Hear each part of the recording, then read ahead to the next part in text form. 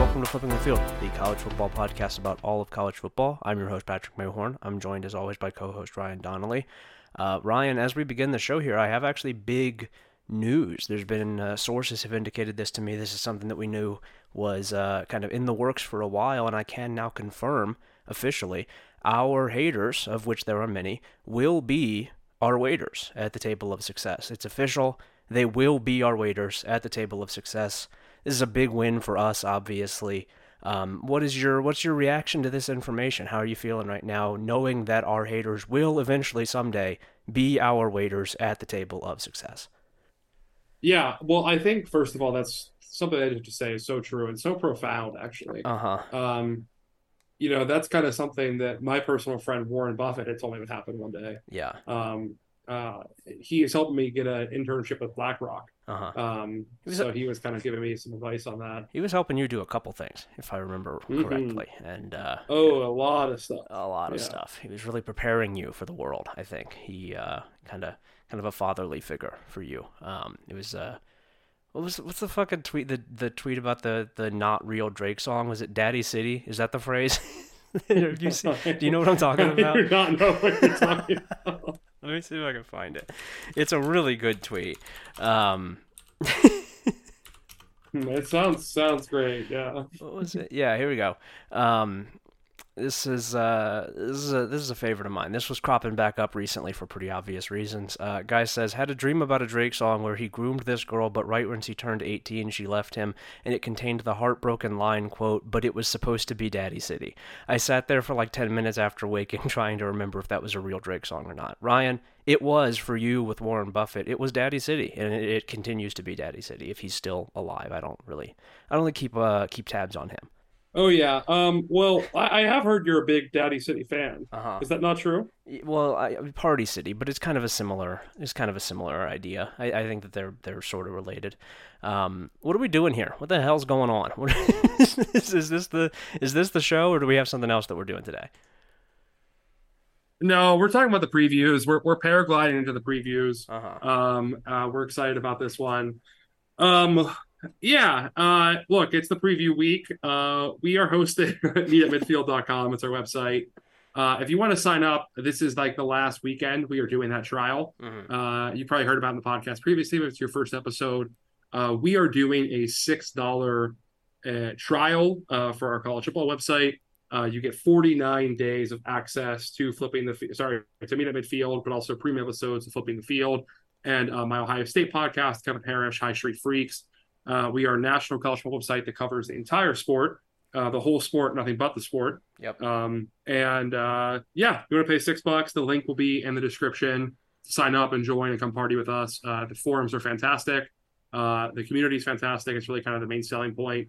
I think it's the best message board in college football. There's a lot of premium articles, premium podcasts. Come boogie. That's our website. Yeah, and if you want to come in and say, oh, well, you guys don't cover the NFL, so it's kind of false advertising. One, there is an NFL thread on the message board. I've never gone in there, but there is one. I assume that it's active.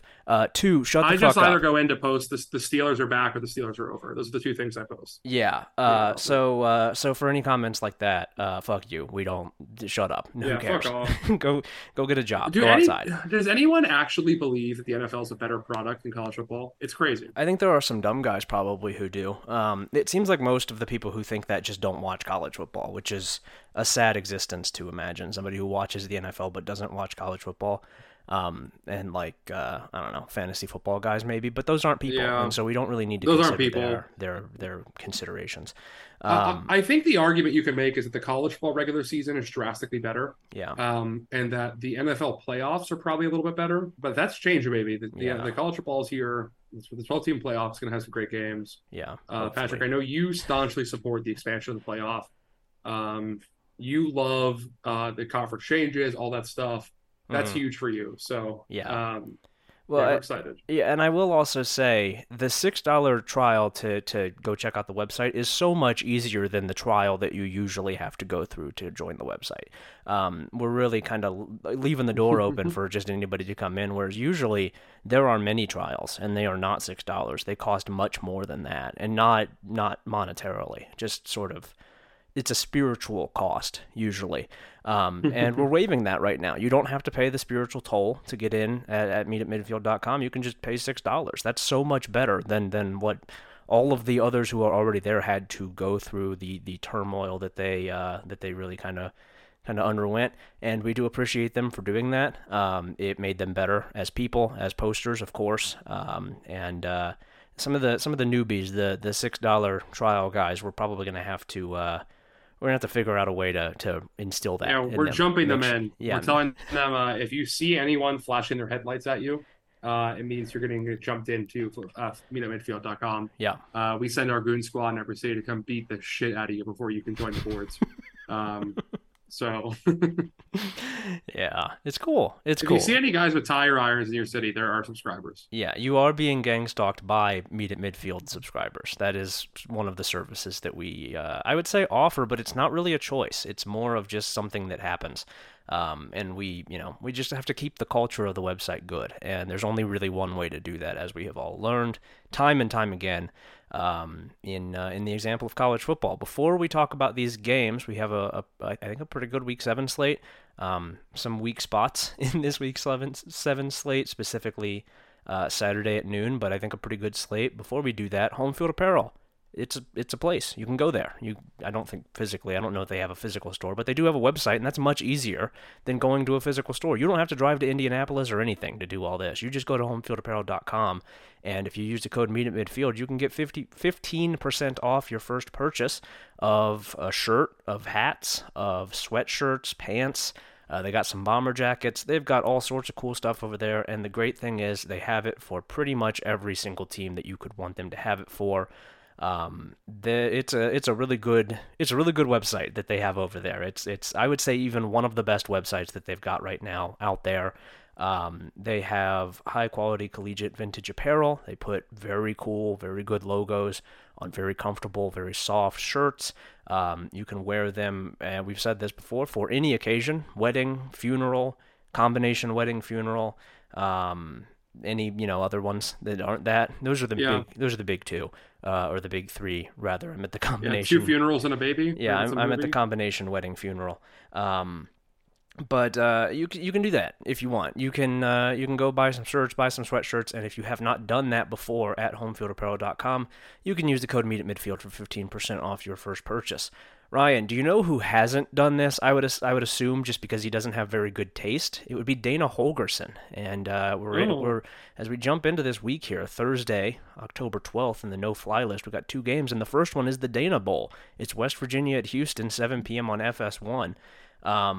I don't think Dana Holgerson probably has very, very many good shirts, if I would just assume from looking at him. I think he probably has a lot of shirts that have like spaghetti stains on them, or maybe just certainly spaghetti some kind them. of stains. Yeah, some stains of various kinds.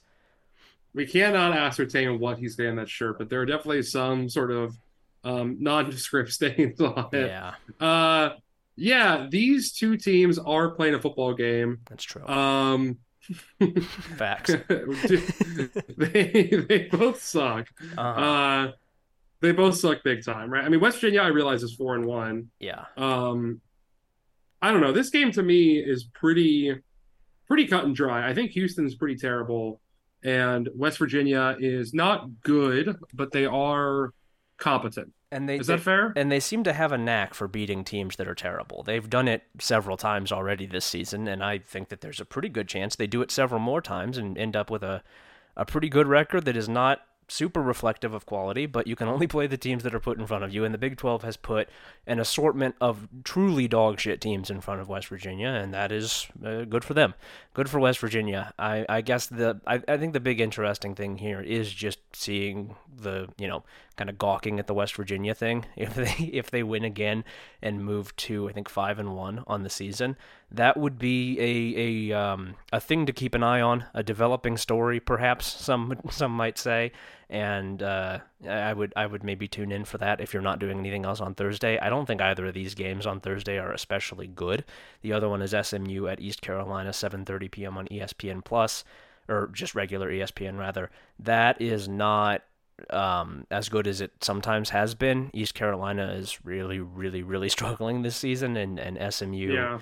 Honestly, SMU it wins games and goes to bowl games and fashions itself this season as an AAC contender. Just not a fun team to watch. Just really, really not entertaining in the things that they do. Rhett Lashley's offense is really boring.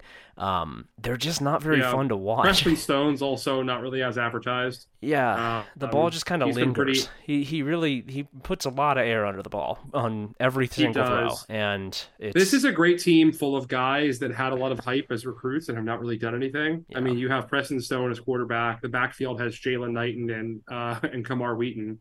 Back there. I mean, there's just not a lot. There's not a lot cooking, I guess, basically, for what these guys do. I've not been very impressed by them. I think they suck. I do think SMU sucks. I think the idea of them as a conference title contender is fairly silly. Yeah.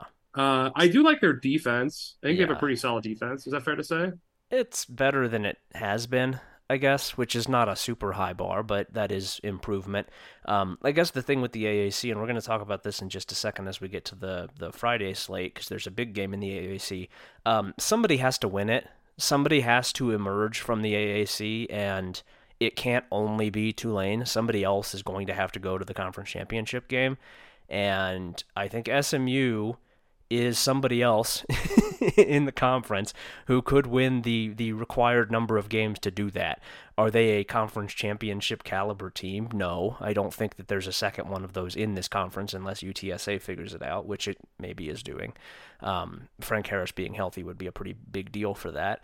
But somebody else is going to have to be there, and Florida. I know it sounds crazy, but South Florida has looked okay. They've looked okay. They just got fucking curb stomped by UAB. No, I know they did, but they also beat Rice and Navy great by a couple of scores each. I mean, like they were competitive with Western Kentucky. Like they obviously were competitive with Bama. Yeah. Like I don't know. I think you've seen something from US. Like I'm not saying they're a good football team, but like you said, there was one of those in this league. Someone else is going to be the second one. Yeah, I think that chances are it's probably one of SMU, Memphis, or UTSA, I guess, because those are just bet on talent. Yeah, but on talent, and also that like those are pretty clearly the four teams that in this conference could even kind of be good this year. I don't think that any of the other ones have even the potential to be good, other than like, I don't know, maybe FAU if it figures some things out on offense with a backup quarterback.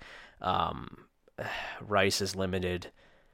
Navy's not very good this year. Temple's bad. USF just got curb stomped by UAB. UAB is coached by Trent Dilfer. Like, there's really a lot of limitations in this conference outside of the top four, essentially, and somebody's going to have to do it.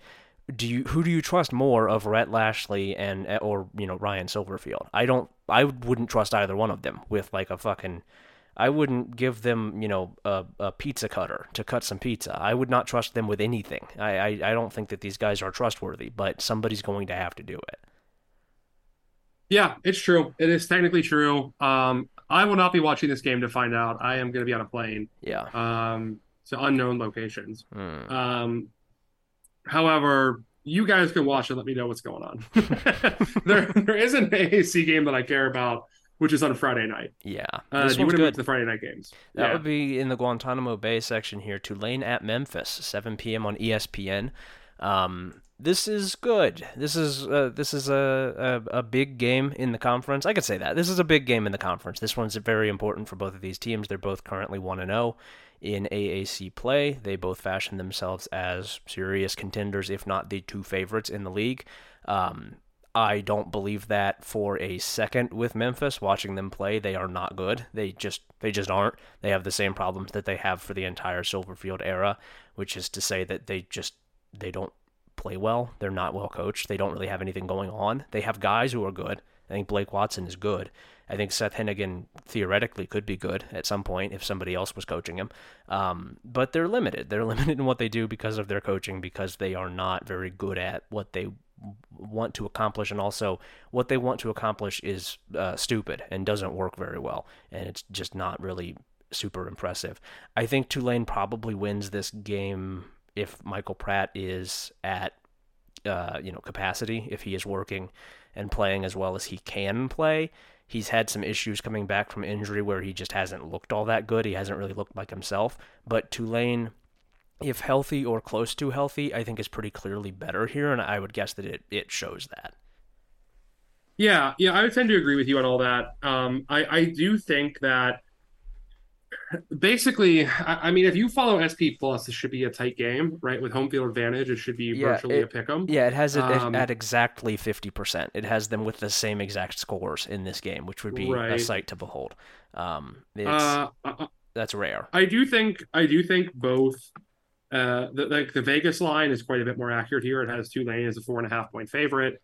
I believe that Parker Fleming of stats at Stats War on Twitter of CFB Graphs has Tulane as a 15 point favorite. Hmm. Has this kind of one of like the picks of the week. Yeah.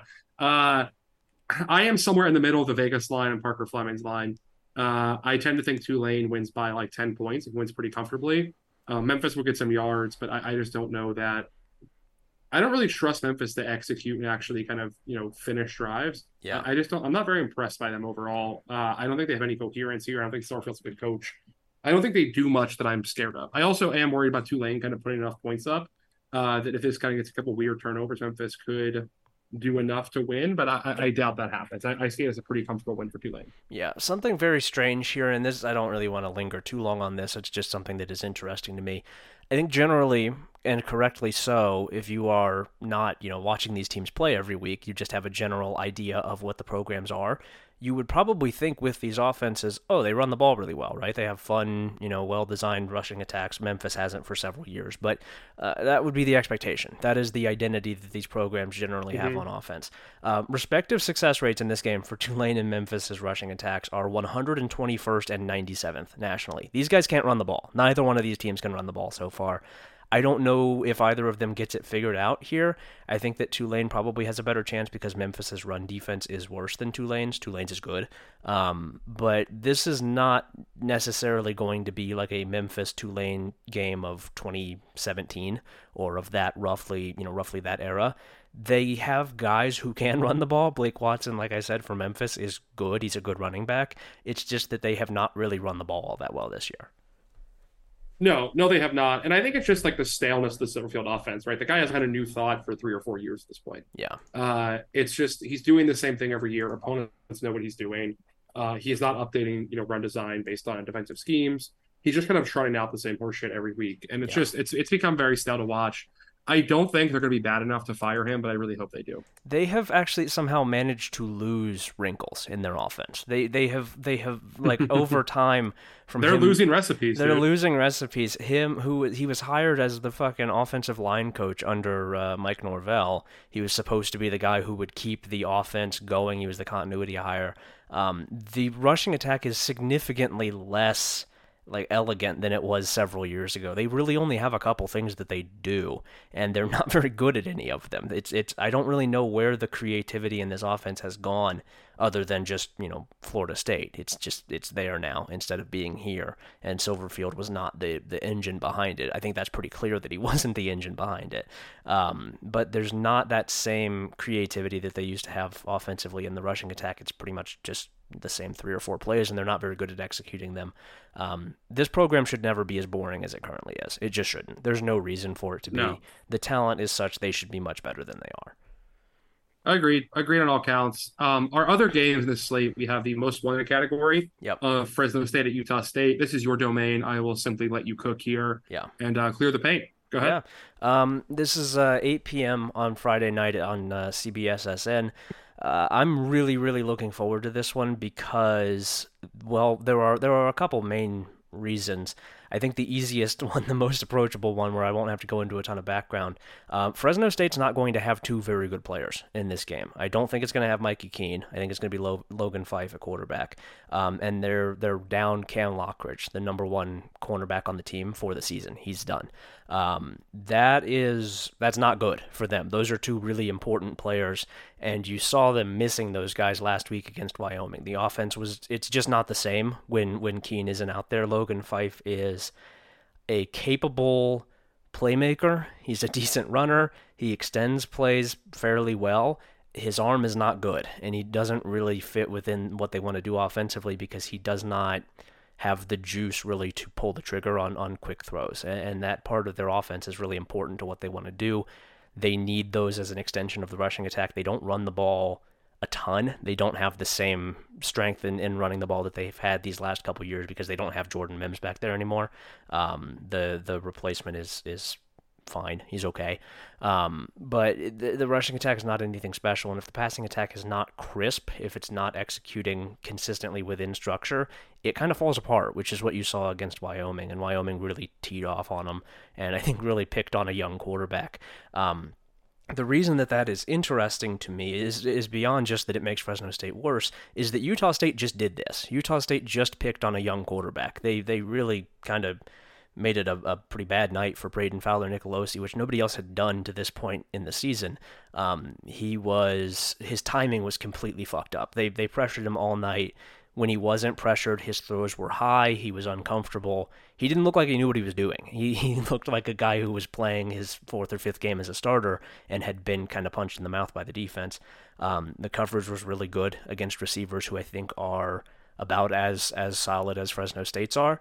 I think that Utah State has a pretty decent shot at springing an upset here against a hurt team, against a dinged up Fresno State team, especially if it can avoid doing what it has done in every game this season, which is going down 17-0 in the first quarter for no reason. Just don't do that, and I think you're probably fine, because in the last three quarters, they've been excellent. They have been every bit as good as they should be. I think the talent of this team is really good. I think it's better than it was last year. It's just a matter of game state, of not falling too far behind against a good team. I think Utah State, if it can do that, has a pretty good shot here. Yep, I agree in all counts. The final game here in the no-fly list for Friday night is Stanford at Colorado. Yeah. I think this is a quick one. Yeah. Colorado's going to mop them up, right? There's no... Colorado is certainly a perfect team, but I don't think Stanford does anything well, and they certainly do not defend the pass well. They are 129th success rate against the pass. That's not very good. Look, Colorado just is going to have Shedeur throw it all over the yard. Yeah. It's going to be a 400-yard game for him. He's going to shit talk whatever visiting band members are there from Stanford with the Rolex. Look, if you're up late at Friday, you're coming home from the bars, whatever, you're at the bar, take a watch. If you're not, don't worry about it. Yeah. That's this game. Don't go out of your way. Stanford sucks. Yeah, don't go out of your way for this one, I don't think. Stanford is not very good. I do have some concerns about the fact that Colorado did not convincingly beat Arizona State, and I don't think that Stanford is that much worse than Arizona State is. But I don't know. They're at home. They're probably going to win comfortably, but yeah, keep an eye on it. I don't think you need to have this on the main screen or anything, but if it's on and you're around, you can keep an eye on it, watch the score, see if anything weird happens. Saturday, noon slate. It's bad. The noon slate is not good. The rest of the day is really, really, really strong. The noon slate is rough, as evidenced by the fact that there's not only not a Guantanamo Bay game, there's only one most wanted game here, and it's Georgia Southern at James Madison on ESPN2. It's not a good slate, man. It's just not a good slate. I think this is the best of the bunch. This is an interesting Sun Belt matchup. Georgia Southern got them last year. I think that offense can cause some problems for James Madison because James Madison's defense is very, very heavily built on generating pressure, and it's hard to do that against the air raid. I think Georgia Southern is kind of coasting right now. I don't really see a ton there that I'm super impressed with, but I do think that they have a system that will keep them in this game against that kind of defense. I think James Madison wins, but it's the time of year where you see weird games like this happen, where you see a team that maybe isn't quite as good as the hosting team go in and get a win because the hosting team just wasn't fully up for it or didn't really have a matchup that it liked. I think that this could be pretty good, and it's going to be important in the Sun Belt. Yeah, important very much for Georgia Southern. Obviously, James Madison can't play for the title, but definitely important for Georgia Southern. I mean, they've exceeded expectations so far this year, and I'm definitely curious to watch this one. I think it is by far the best game of the news slate. As you noted down, it is a pretty rough news slate. I mean, we basically have that game, and then the no-fly list here. I'll just run through them quickly. It's like 4 national title contenders. Plus Alabama, just having sacrificial lambs. Then also Iowa State, Cincinnati. You have Ohio State playing Purdue, Indiana playing Michigan, Syracuse playing Florida State, and Vanderbilt playing Georgia.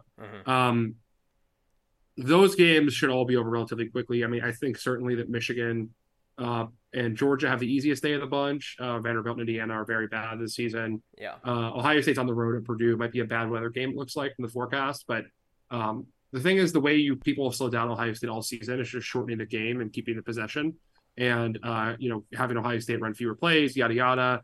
And Ohio State's own like poor play calling has led to too many 3-and-outs for them. But essentially, Purdue cannot run the football. So I don't think Purdue's going to be able to do that. Yeah. It's not going to. I think it's going to be a long day for Purdue. It's kind of hard to put those linebackers in conflict, which is what you need to do to move the ball against these guys if you can't run. That's a pretty crucial part of putting linebackers in conflict is running the ball, and they just don't do it. No, they don't do it well at all. They don't do it, period. Yeah, they especially don't do it well. I think they're averaging under 4 yards a carry as a team right now. Arkansas, Alabama. I don't know if Arkansas will score. Dan Enos is going to get cooked. Yeah. I mean, they'll score, but like his just criminal misuse of their talent's been horrible to watch. Yeah. Indiana really might not score. Yeah. I don't really need to defend Dan Enos, and I don't think I'm going to, but I will defend KJ Jefferson. The offensive line that they're putting in front of him is a disaster, and I think that's horrible. That's the game here. That's the whole thing. Is that offensive line cannot possibly hold up against Alabama's front. It's just not going to happen. This is a not going to go game. The plus side is we might get one more year of each of these guys in college football because of that. Like I could see Rocket Sanders coming back too. He's been banged up and has not had the kind of year you want to have to go pro. Yeah. Are they going to do it here or are they going to do it somewhere else? Well, that's a great question. Like, could we do it? Could they fire Dan Enos after 1 year, or could they transfer? Will Sam Pittman be there? I don't know. A lot of questions about that. But I hope we get another year in college football out of these guys somewhere. Someone could use them right. They're gonna go to TCU, aren't they? They're gonna go play at TCU next year. That would make a lot of sense. I don't know if I like that. I don't really know how I feel about that. I don't know if I like that either. What about Tennessee quarterback KJ Jefferson? How does that make you feel? Probably doesn't make the 5-star freshman feel all that good. They're not going to do that because they have Nico. Yeah. I don't know. The worst case scenario is they both go to Florida. Oh my God! I was just thinking Florida. Yeah. Yeah. Maybe just pop on over to LSU. Just the old in division transfer, jump to LSU. They like that backup they have. They shouldn't. I forget. It's Walker. I know. It's Nussmeier, isn't it? Isn't it Garrett Nussmeier who's the backup there? They kept one of those freaks that beat. It doesn't matter. I don't care. We're not talking about LSU right now. Yeah. Indiana is going to get pulverized by Michigan. Michigan has just been dominating bad teams all season. Indiana is one of those teams. The offensive coordinator switch, I think, probably doesn't help. I don't think there's any difference between employing Walt Bell and Rod Carey. Yeah. No difference to me at all. I do think it is really funny to hire a full-time, like not interim offensive coordinator in week 7 or week 6 and say, well, it was continuity. We were always, thinking we could do this. It's like, why didn't you do it in January then? Why did you wait? Insane. Until now to do that? Doesn't really make a lot of sense. His offense is not like the same as Walt Bell's. He kind of does some different things, comes from a completely different tree. Just doesn't really. It does not inspire a ton of confidence in Tom Allen. I don't think. I would say. I think it probably makes you worry. Was there any he was inspiring before? No, not recently. It makes you wonder if maybe Tom Allen does not have a plan at this point. If Tom Allen is just kind of flying by the seat of his pants and hoping for the best, because I don't know that a coach with a plan would do that. That's not what I would do if I had a plan. If I was a coach who had a plan, I probably would not hire a full-time offensive coordinator in week 6. That's not usually the time to do that. No, you don't want to be doing that at all. I guess what I would say, I don't know. I mean, Indiana cannot stop the run, right? Like Michigan might not have to throw the ball. They could run the triple and win this game by 30 points. Yeah, and they might do that. That defense has really taken some beatings recently, and I think has dropped in estimation because not really for reasons that are its fault. They've had some injuries, and also they're just not getting any help from the offense. You're seeing it weigh on them. You're seeing the attrition take hold. You're seeing that defense really just get worse every time they go out onto the field. Yeah, I feel bad for them, I guess. But either way, Michigan's going to win by 40 points.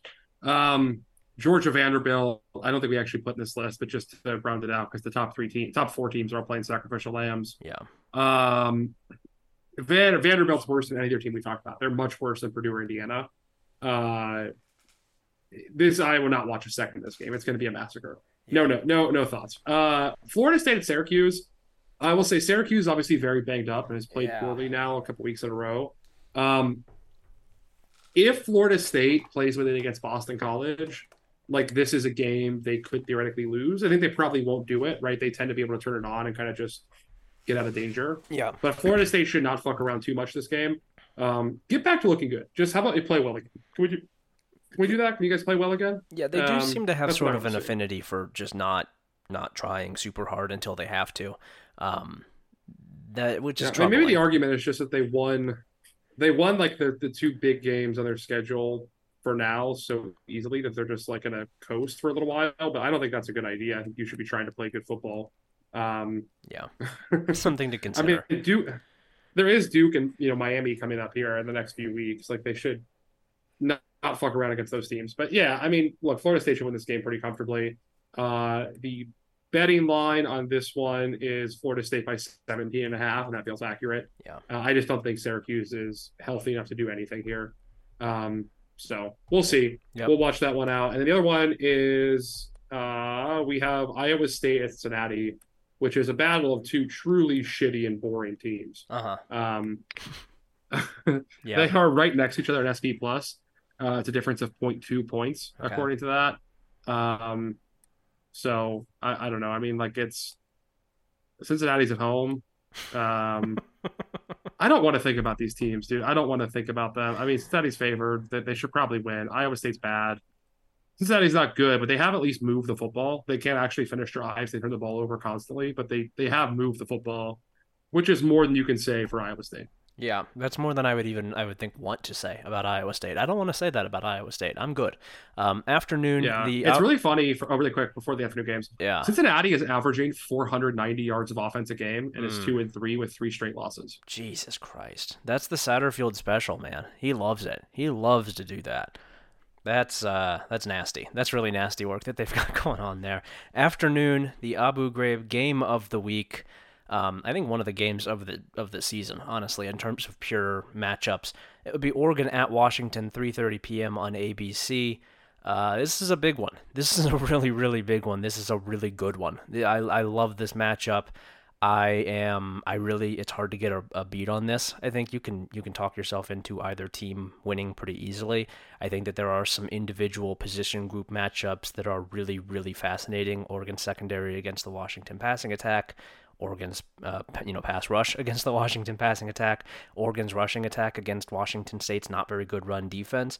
There's a ton here. It's a truly huge game. I'm really, really looking forward to this one. Yeah. I mean, this is by far the best game of the day. It's probably the best game of the season so far, right? Yeah. I mean, this or Texas at Bama. I think, but it's probably this one to me. Yeah.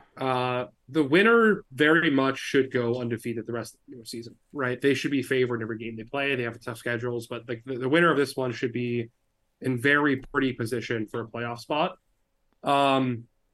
Yeah, it's like you said, it's fascinating to watch. I mean, they're first and second offensive success rate, which is fascinating. Mm-hmm. Washington being second, Oregon being first, which is weird. It's kind of surprising that that's the case. Washington's explosives are such that the success rate is kind of dropped a little bit because they score so much from far away that they don't really have not that they don't have the chance, but they don't rack up those efficient plays quite as much as they probably could or should, based on the talent that they have. If they wanted to do that, they could do it very easily and lead the country. But the style is such that they are a little bit boom or bust would not be the right word because they so rarely don't hit. Right, they're very good at it, but I think that's probably why that is how it is. Even though it feels like I think pretty clearly Washington's offense is the better of the two here. Yeah, they also don't. I mean, Washington doesn't run the ball quite as well. I mean, I think that's fair to say. Like, even though Dylan Johnson's been pretty good, I think the combination of Bucky Irvington and Noah Whittington and they have the other guy too. I forget his name. They've been running the ball better for Oregon. I I think that Washington also kind of sleptwalked through a couple games lately here where they haven't really kept their eye on the ball as much, which kind of ends up with this result. But I think Washington's offense is fantastic. I do think Oregon's defense probably has the edge. Like basically, the game to me is Washington is the best passing team in America, and I think by a pretty wide margin. Is Washington's pass game good enough to make up for the fact that Oregon has the better rushing attack and the better defense? Um, is that fair? I mean, that's kind of the way I view this. Is that fair to you? Yeah, I think that's probably fair. Washington, like you said, Washington can run the football. They're 25th in success rate for running the football. They're good at it. It's not the main appeal because it doesn't really need to be. I think that's probably fair. I would not disagree with that. Washington has, we talked about on the premium episode this week, pretty clearly the best offense in the country and certainly the best passing attack in the country. But Oregon's is good. Oregon is good at what it does. Bo Nix manages that offense extremely well.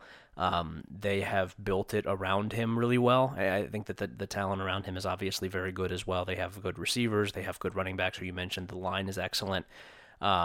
It's kind of a heavyweight fight on offense, I think, and Washington's is better, but I think Oregon can absolutely keep up. It will be, a question of how much better is Washington's offense. Is it good enough to overcome that Oregon has the better defense? And I think it could. I think it certainly could. I don't really know. I don't really have a pick. If I'm like at this point, maybe I will by the time we're done talking about the game. But I think that's probably what it's going to come down to. Yeah, I mean, man, I do think in a game like this, like just the fact that Oregon's a little more consistent drive to drive, the fact that Washington hits on explosives more often, um, does mean something to me. Like, is Oregon more likely to play their style of football and just win out drive over drive by keeping Washington out of rhythm? It's interesting. I don't know, but I think again, also Washington's quick strike ability is so dangerous. They have some more weapons across the field. Um, Man, I have gone back and forth on it so many times. I want to pick Washington. I like watching Washington play more. Um, I'm rooting for Kalen DeBoer as a coach in general. I love Michael Penix. I think I don't quite have an affinity for Oregon. I don't like enjoy them as much. They are a very good football team. Um, this is such a difficult one to pick, and I don't really know that like you said, I don't really have, I don't really have a pick right now. I don't really know who I'm taking. Although I will say, like, the winner of this game is to me is such a clear favorite in the Pac-12 going forward. Yeah, if not for the national title outright, like that would be, that's the level that we're talking about here. The winner is very quickly a favorite to win the championship. I would say. I don't think the polls will do this, like just based on the way voters operate and don't watch Pac-12 football. But yeah, the winner of this game should be the number one team in the country. Yeah. What do you think the percentage of guys who vote on the AP poll is who will be watching these teams play for the first time this season with this game? I think it's pretty high. I think it's troublingly high. Yeah, I mean, maybe some of them caught the Texas Tech game because I recall correctly that was like a weird time. Yeah. Right. Wasn't that like on a Sunday or something? Who knows? Or what am I thinking of? No, was it a Saturday? It was Labor, or it was, I don't know. No, it wasn't a Sunday. I forget the way the game played out. Yeah, I tend to think it'll be the first time a lot of them watch these teams play. Maybe they watch the Colorado game for Oregon, which will also probably overrate Oregon in their estimation. But a lot of the picks here are on Washington. Pretty much every model, I think, except ESPN's FBI has Washington as the pick. Maybe, what did Parker Fleming have? I forgot to check. I think he had Oregon by like a kind of troubling margin, if memory serves. Which I have a hard time seeing this being a blowout in either direction. I really don't know that you can. Yeah. I don't know that he had Oregon by a touchdown. Yeah, I don't know that you could stop either of these offenses long enough for it to not be competitive into the fourth quarter, competitive down to the final drives. I think they're both going to score. I think they're probably both going to score a lot. Even with Oregon's defense being what it is, like it kind of feels like, Oregon's defense is better, but I do have the concern here for them of, and so what? because you're still not going to stop them, right? You're still not going to stop, even if your defense is good, you're still not going to stop Washington's offense. And so, how much does that strength really mean? How much does that really? They're just gonna score on you. They're gonna run right past you. I don't care how good your cornerbacks are. They're not better than these receivers, and they're not better than Michael Penix. He's still going to beat you. And if that's not the case, if Oregon gets the job done there, then it's going to win comfortably. But I really have a hard time seeing that because I have a hard time seeing anybody do that. Yeah, yeah. I mean, that's fair. That's 100% fair. I don't know, dude. I just can't wait for this game. I cannot wait for this game to get here. That's kind of my overall takeaway is I am so excited to see this one, to see these two teams play. It is, I mean, just by far the game of the week, in a way that we don't really get very often. Like I guess like Oklahoma last week was the game of the week, but not such a strong way. Like this is just such a massive matchup. Yeah, I do, and we have pushed back against the idea, and still I would still push back against it because I don't think that it's yet fair given how good 2019 LSU was. We've pushed back against that comparison for Washington. I do kind of feel like the easiest comparison in my mind for this game stylistically, from ones that I have seen, is 2019 LSU Alabama, which LSU won, was a really good game. LSU's offense was just too good. And I think this Oregon defense is probably a little bit better maybe than that Alabama defense was. I don't remember how good that defense was. But in talking about the way that these quarterbacks play, I think that is a fair enough, comparison, and I think it could go kind of a similar way where Oregon does a lot of good things. Oregon keeps itself in the game, but Washington's offense is just too fucking good to keep up with, and even a good defense is not able to change the math of Washington's going to score basically every time it touches the ball. Yeah, yeah, and I think that's the thing is that Oregon's defense, while it has been impressive, like it's just modern football, right? Like, there's not that many shutdown defenses. This is not a Georgia defense with the best athletes in the field. Yeah, that has like dozens of NFL players on the roster. This is a little bit different. It's a very good college defense, I think, and a very efficient one. But it does not have the kind of overwhelming athletic ability or overwhelming talent that lends itself to defense winning a football game in today's era.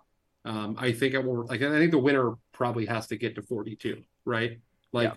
That's the lowest score where you feel comfortable winning. Is that fair to say?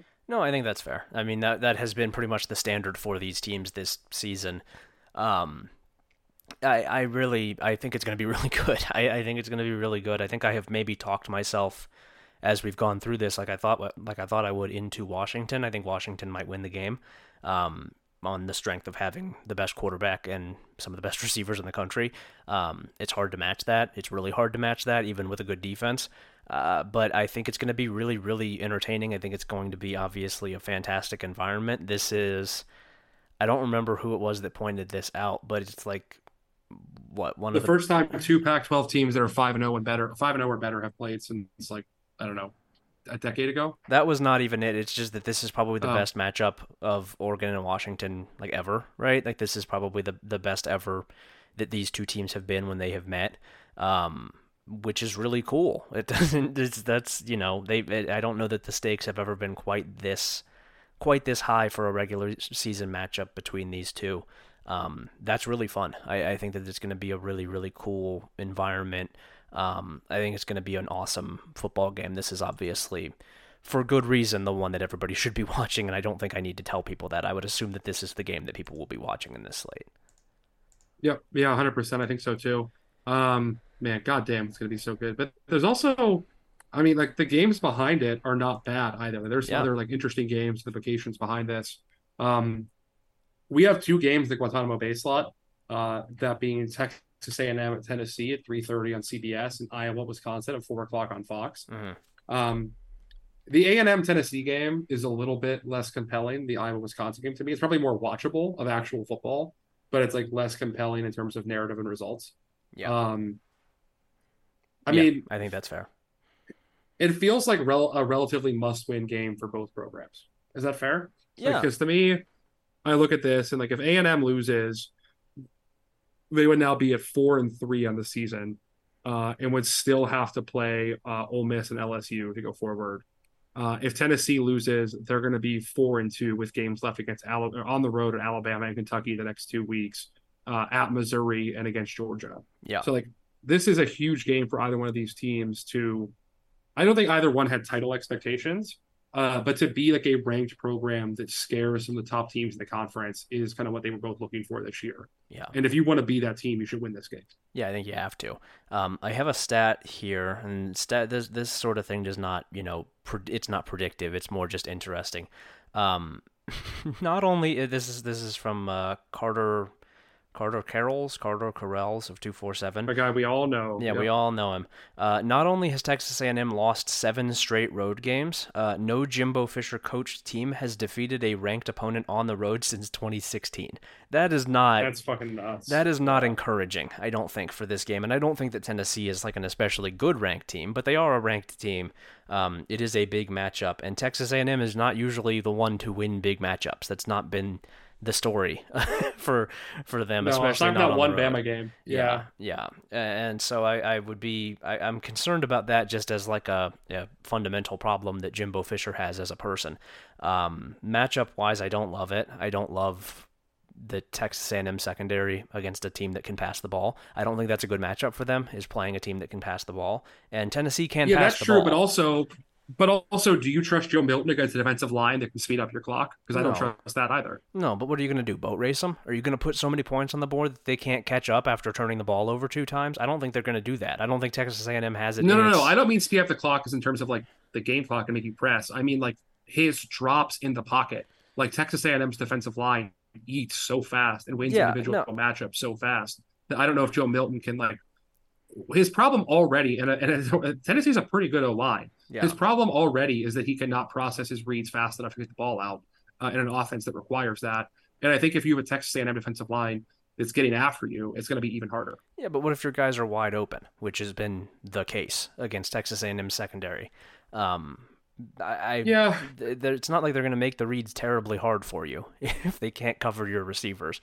And my point was not that the game clock would be sped up and that they could try to come back. It's that even if he makes some mistakes, I don't know that Texas A&M can really make him pay for it, because I don't think this offense is very good. I get that, but I also do have like I don't know how good Tennessee's defense is. Right, they've been a pretty good run defensive unit, which is kind of all A&M does. But I'm not sure that Tennessee can cover Evan Stewart. Which is interesting to watch. I think that also A&M's run defense is absolutely excellent.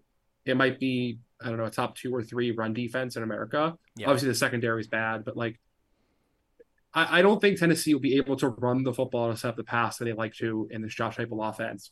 I think it's going to be all on Joe Milton, and that's a scenario I feel very uncomfortable with. I'm a Tennessee fan. Yeah, like they are going to put the game on Joe Milton. They're going to make you pass it. And A&M secondary is bad. I get that. But they should live or die with that. Like, you should be comfortable making Joe Milton beat you. Like, take away the run, put him behind schedule, force him to make mid-range and downfield throws, and see if he can actually do it. Because to date, he has not been able to.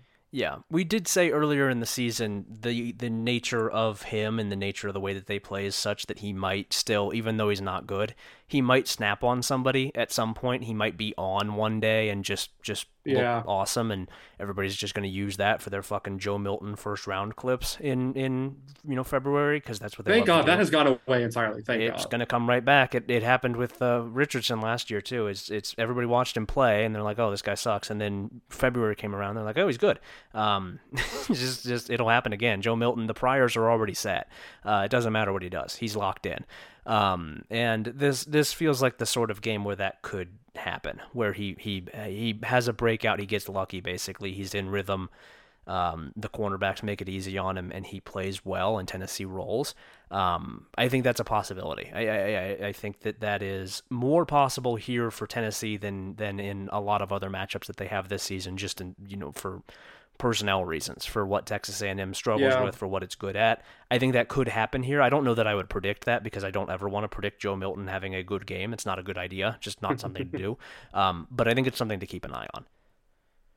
Basically, my belief is that Miami and Alabama are comfortably better than Tennessee. I know Miami just took a horrible loss to Georgia Tech, and that's that is a data point. But I think that Miami's a significantly better team and much more well-rounded than Tennessee is. I think that Alabama is a much better team than Tennessee. And I know that A&M already has 2 big losses. I know Jimbo Fisher's a dog shit coach. I know their secondary's bad, yada, yada.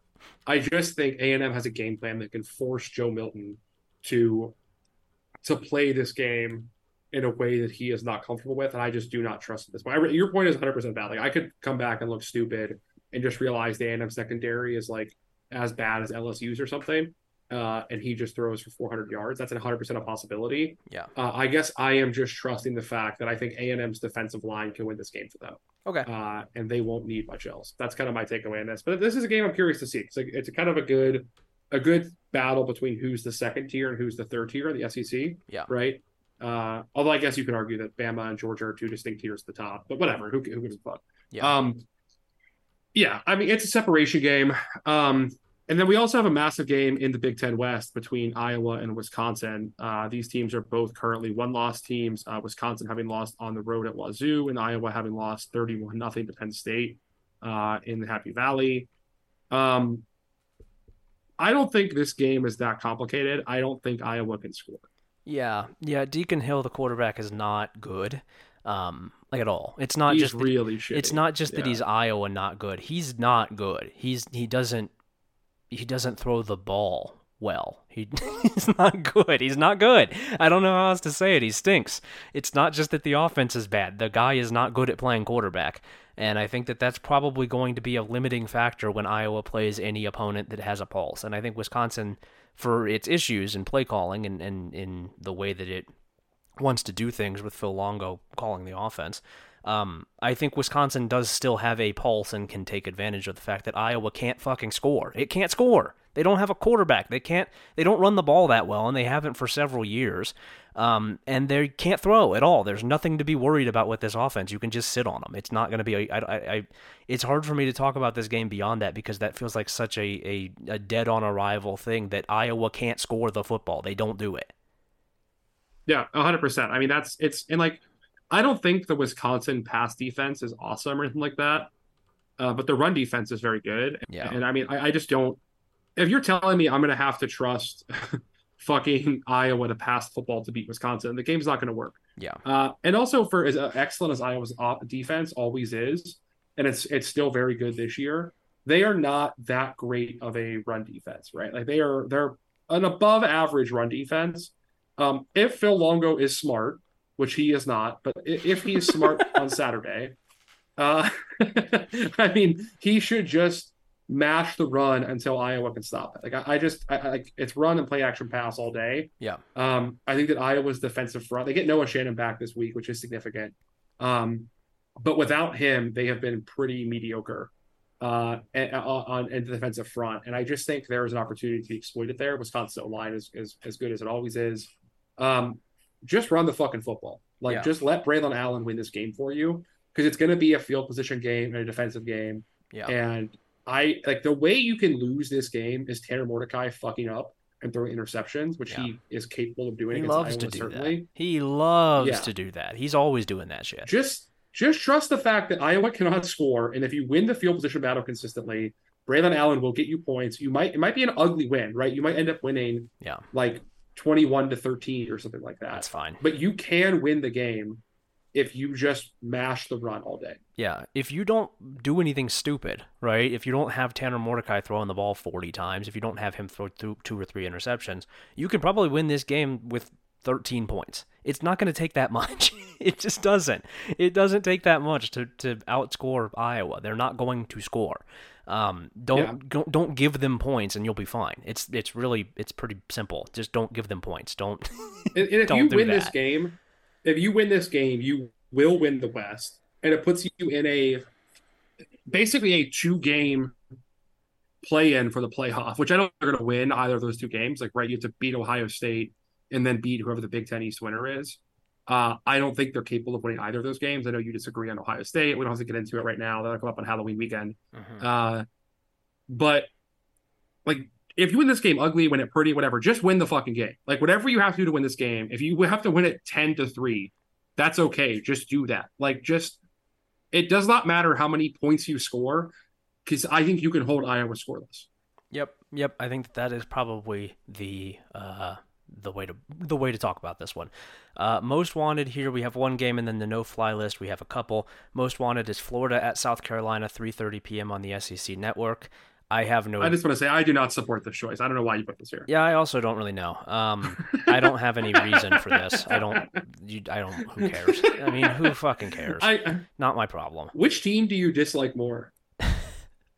Oh man, I don't really know. Probably South Carolina, I guess. I dislike Florida fans more, but I think South Carolina I really don't care that much about Billy Napier, right? Like, we talk about him struggling. I liked Billy Napier at Louisiana. I don't really have an issue with him. I think his media strategy was kind of dumb. I don't really know why you need to bring in, Sports Illustrated to talk about your fucking, how your business cards have the team colors on them and how that's revolutionary. Like, that's I don't really know why they did that, but I don't really have a personal disdain for Billy Napier. I don't like Shane Beamer as a guy. I don't like him as a guy. I think he's a little worm, man. So probably South Carolina. Yeah, I mean, there are more individual guys on South Carolina's program that I dislike. Yeah. However, like, just the idea of Florida somehow being 5-2 after this game is not acceptable to me. It's not allowed to happen. They're going to be ranked again. Happen. They're just going to keep getting ranked on accident. They're never going to be good. Exactly. And they're going to keep slipping in there at 23. Look, you and I both, this is not just me, this is you as well. Mm-hmm. We put a lot of stock into Florida being dog shit this year. Yeah. And if they win this game, they can make a bowl game. And that is not acceptable to me. South Carolina must win this game for my benefit. I will be rooting hard for South Carolina. I can't fucking stand Florida fans. I like Ryan Nanny. The rest of them can get fucking dumped. Yeah. I don't know how Ryan escaped. I don't know what he did to avoid it, but he's the only good one. Yeah, he's he's the only good one, really. I don't know. My buddy's sister is a Florida fan because her husband was in the band. So I guess we'll give my buddy's sister a pass too. Yeah. Whoever the reporter was who Urban Meyer called a fucking loser or whatever it was. Jeremy. What's his name? Jeremy something. Jeremy Fowler. That guy's cool. We like him. It's not Jeremy Fowler. Is it not Jeremy Fowler? No, I think it's Jeremy Bianchi or something. No, I think it's Jeremy. I think it's Jeremy Fowler. I think you're roasting me, and I'm right. Let me look at this. I'll pull it up. It was Jeremy Fowler. It was. Was it really? Yeah, 2007. It was Jeremy Fowler. Yes. I'm still not believing this. Unbelievable. I'm looking at the video right now. Urban Meyer ripping into Orlando Sentinels Jeremy Fowler from 2010. Yes. All right, fine, whatever. I'm wrong. Fine. I don't care. Jeremy Bianchi. Get out of here with that shit. Yeah. Anyway. Yeah, I mean, I don't know. I think South Carolina probably should win. I mean, I would tell them to. I think they should. I don't know that they're. I don't really. Who cares? I don't think we need. Who cares? I guess. I hope they both lose. Here's the one thing. The one thing I'll say. I mean, I'm looking at the game on paper chart right now. It does not look good for my take. Yeah. Because the thing is, South Carolina cannot defend the pass, and while Graham Mertz is not good, he has been given very easy throws to hit, and does have at least two good players catching the football, and has completed a very high percentage of his passes. And I think that South Carolina will probably just let him pass for 85% in the day. Yeah. If he turns the ball over or if South Carolina hits more explosives, they could win. But yeah, this is a dog shit game. Fuck both these teams. South Carolina, do not fuck this up for me. Yeah. That's my takeaway. What do we have to know for this, Patrick? Tell people. That would be Cal at Utah, 3 p.m. on the Pac-12 network. So good luck. BYU at TCU, 3:30 on ESPN. Troy at Army, 3:30 on CBS-SN. Kansas at Oklahoma State, 3:30 on FS1. And big game in the MAC, Ohio at Northern Illinois, 4 p.m. on ESPNU. Oh yeah. Anything in here that is interesting to you? Yeah, a few of them, I think. I mean, I know you called it a big game in the MAC for Ohio and Illinois. I think Ohio is just quite a bit better than Northern Illinois. I do too. Maybe I'm wrong, but there has. I mean, somebody is going to win games in the West that isn't Toledo, and right now it seems like NIU might have a chance to do that. They have one guy on the team. They have maybe two guys on the team. I like Ontario Brown, the running back, but the main guy on the team who I like is Brock Lampy, the fullback. He is worth watching the game. Yeah, you're a big Brock Lampy head. Alone. Yeah. He's awesome. He's really, really fucking good. And I like the way that they use him. He's involved in like every single running play. He's always on the field. Number 49. If you're watching this one, look out for number 49. He's good. But Yeah. Ohio is better. Ohio is a better team and probably will win the game pretty comfortably. Yeah, that's fine. Okay, we'll take that one. Kansas and Oklahoma State's another don't embarrass me game. Kansas, do not embarrass me. I stood up for you. Do not fuck this up for me. Troy at Army, I don't really have any takes. I think Troy should win, right? I don't really believe what Army's doing. Yeah. I think Troy is better at running the football than Army is. Yeah. It's not something you should be saying so- about Army. It seems like maybe Army also doesn't really believe in what it's doing, which I think is a problem that we're seeing crop up here for them, is that they don't really know exactly what it is that they want to be doing, and they're not very good at it. Yeah. What are you going to do? BYU at TCU, I would like to see BYU lose another game. I don't like this charade of them being a one-loss team. I mean, I don't really root for TCU either. I don't know, but I hate that game. Cal at Utah is the most compelling one on the no-fly list. Jesus. And other than the three big games, the afternoon slot, probably the best of the five, the six, whatever. Let's do the weekly. I'm doing the weekly Cam Rising Google search. Is Cam Rising playing? It's hard to know. It says here from the Salt Lake Tribune, is Cam Rising playing versus Cal? Utes know, but aren't saying. Great, cool, thanks, good story. Awesome, that's useful. Yeah. Fuck off! I hate that shit. That is one thing the NFL does much better is a standardized injury report. Yeah.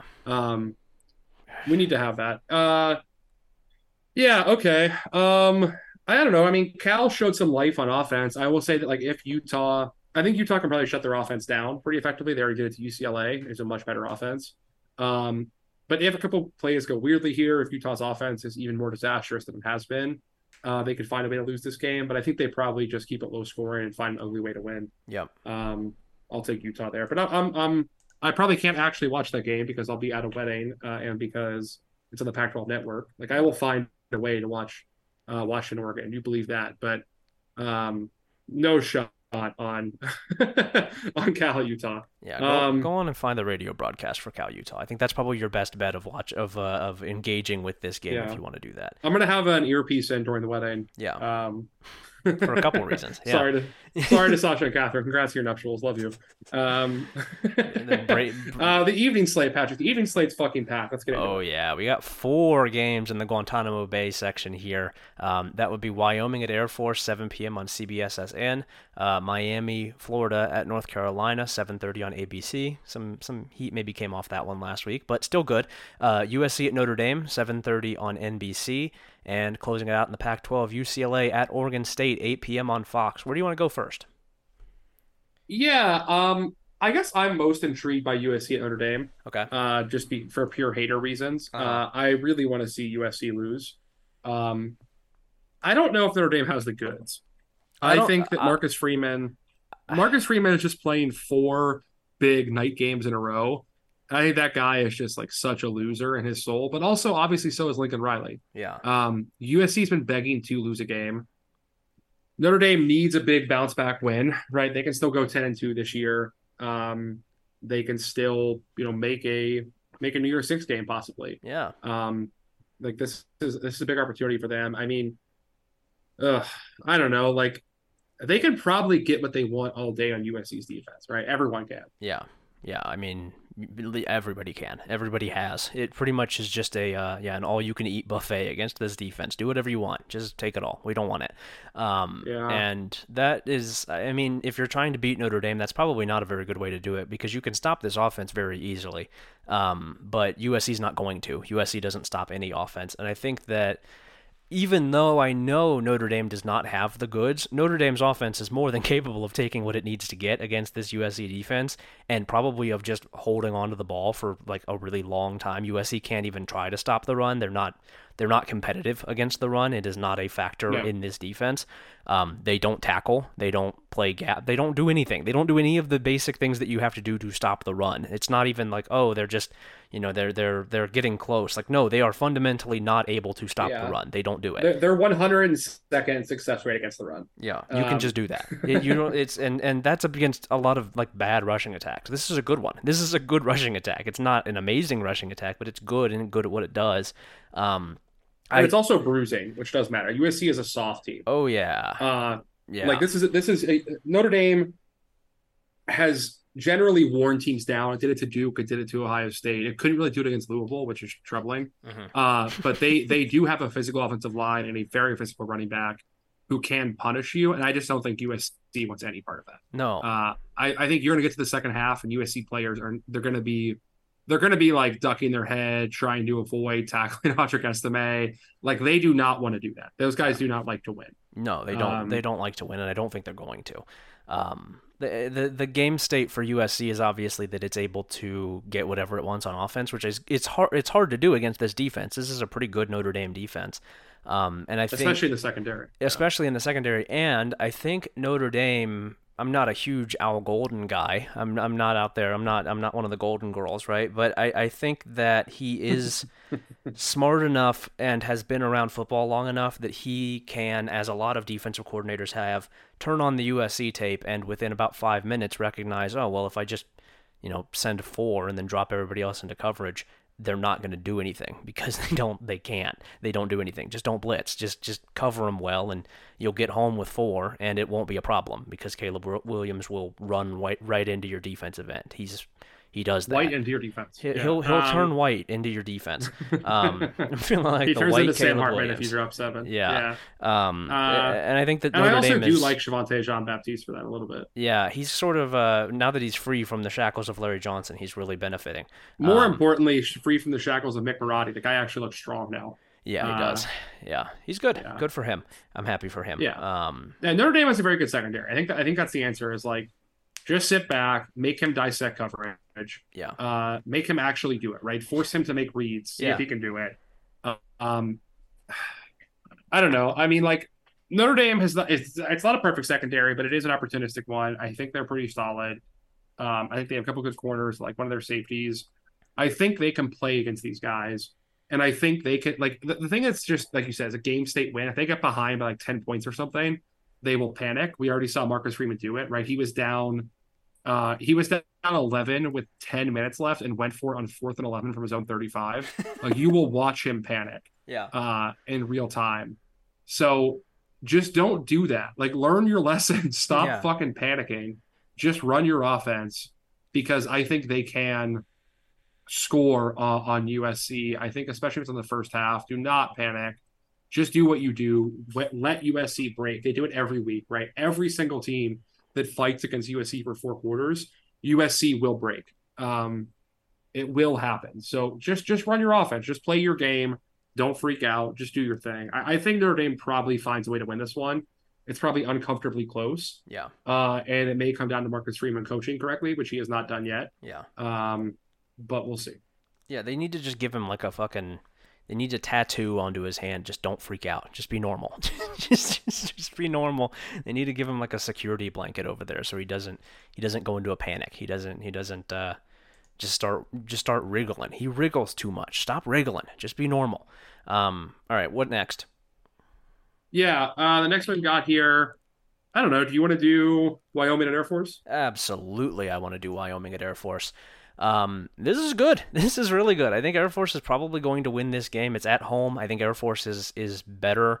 I think Air Force is also probably better at what it does than Fresno State is. And Fresno State just lost to Wyoming, but was pretty close.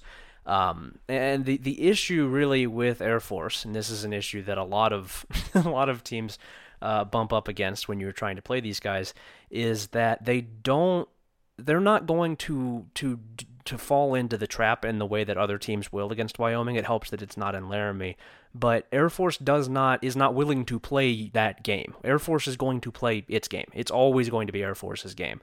And Wyoming's offense has taken some steps forward. I love the way that they use those tight ends. They have 1 million of them. They're getting better at putting those guys in situations where defenders are in conflict and have to take some pretty bad matchups. You don't ever want a cornerback or a safety against those guys, and Wyoming is getting better at doing that, at creating those mismatches instead of not doing that for some reason, which has been the thing there for years. Their rushing attack is kind of boom or bust by design. it's power heavy, Yeah. and a lot of the times they just 88 the don't. success rate. Yeah, they just don't gain a ton of yards on some of those plays because the line is really big, but it's not super athletic. And so I think that Wyoming, I don't really know that Wyoming has the offense to set the tone against a capable team just in general. It's not really what they did against Fresno State. And I don't think Wyoming's defense, as good as it is, especially against the run, it's just really hard to stop these guys. It's really hard to beat Air Force at its game. It's really hard to stop that rushing attack because it's the fucking triple and they're really good at it and they will always make you wrong. And I think Air Force this year, this offensive line, the lines that they have in general are just so good that I don't know that anybody's going to beat them that they play this regular season. I've said this a couple times. Wyoming might have the heft up front to make it a game, to make it a serious challenge if that defensive line is up, which they are. They always are. The linebackers are good too. But I think Air Force is just too good at what it does, and I don't know that Wyoming is really going to be able to game state them because Wyoming's game state and Air Force's are the same, and Air Force is a better team. Yep. Yeah, I agree with that. I mean, I view this as a game where I think Air Force could actually even pull away. I don't know. I could see Air Force winning by 2 scores. Yeah, I'm really interested to see it though. It's likewise. We said a lot of this about Wyoming, Fresno State, that we thought Fresno was better and Wyoming went and won. They're good at doing that. They're good at finding a way. I think that if they can get Air Force off schedule with that line, if they can maybe force a turnover or two, this is a very different game. Especially if Andrew Peasley plays well. That secondary is not really the strength of Air Force's team. But Air Force is the favorite at home here for a good reason. Air Force is very good. I think Air Force probably gets the job done and gets kind of a mid-season signature win that they have been kind of lacking to this point. Yeah, I think it's totally fair. I would say that the winner of this game enters into a group with Liberty and the winner of Tulane at Memphis as the clear 3 favorites for essentially to be the chief representative in the New Year's Six Bowl. Yeah. Obviously James Madison's ineligible. Those MAC teams, that trio of MAC teams that all have 1 loss, are all intriguing to watch, and we'll see that season play out. But no one separate themselves yet from that group, and the MAC is not sending a team to the New Year's Six anytime soon. I don't think. That's what I mean that's kind of the way I view it too. But you never know; things could play out in your favor. But yeah, I tend to think the Air Force wins, and if they do so, like it's them, Tulane, and Liberty, and then sidetrack for that position. Yeah. People should be watching more of Air Force playing football. Yeah. They're always very good. They're very well coached. I'm just curious. I'm excited to watch that one. The next game here, let's talk about Miami and North Carolina. Okay. Just they're 2 of the most fraudulent teams in the country, right? Is that fair to say? Damn. Like, yeah. I mean, probably. Yeah. I think North Carolina is better than Miami. Okay. Drake May finally playing well is good, but this is a game that's going to be like, unfortunately, this is kind of the NFL watcher game of the week for people who are looking to watch Tyler Van Dyke and Drake May. Yeah. Which I cannot respect, but I think Miami also, like, it's such a confidence blow what happened to them last weekend.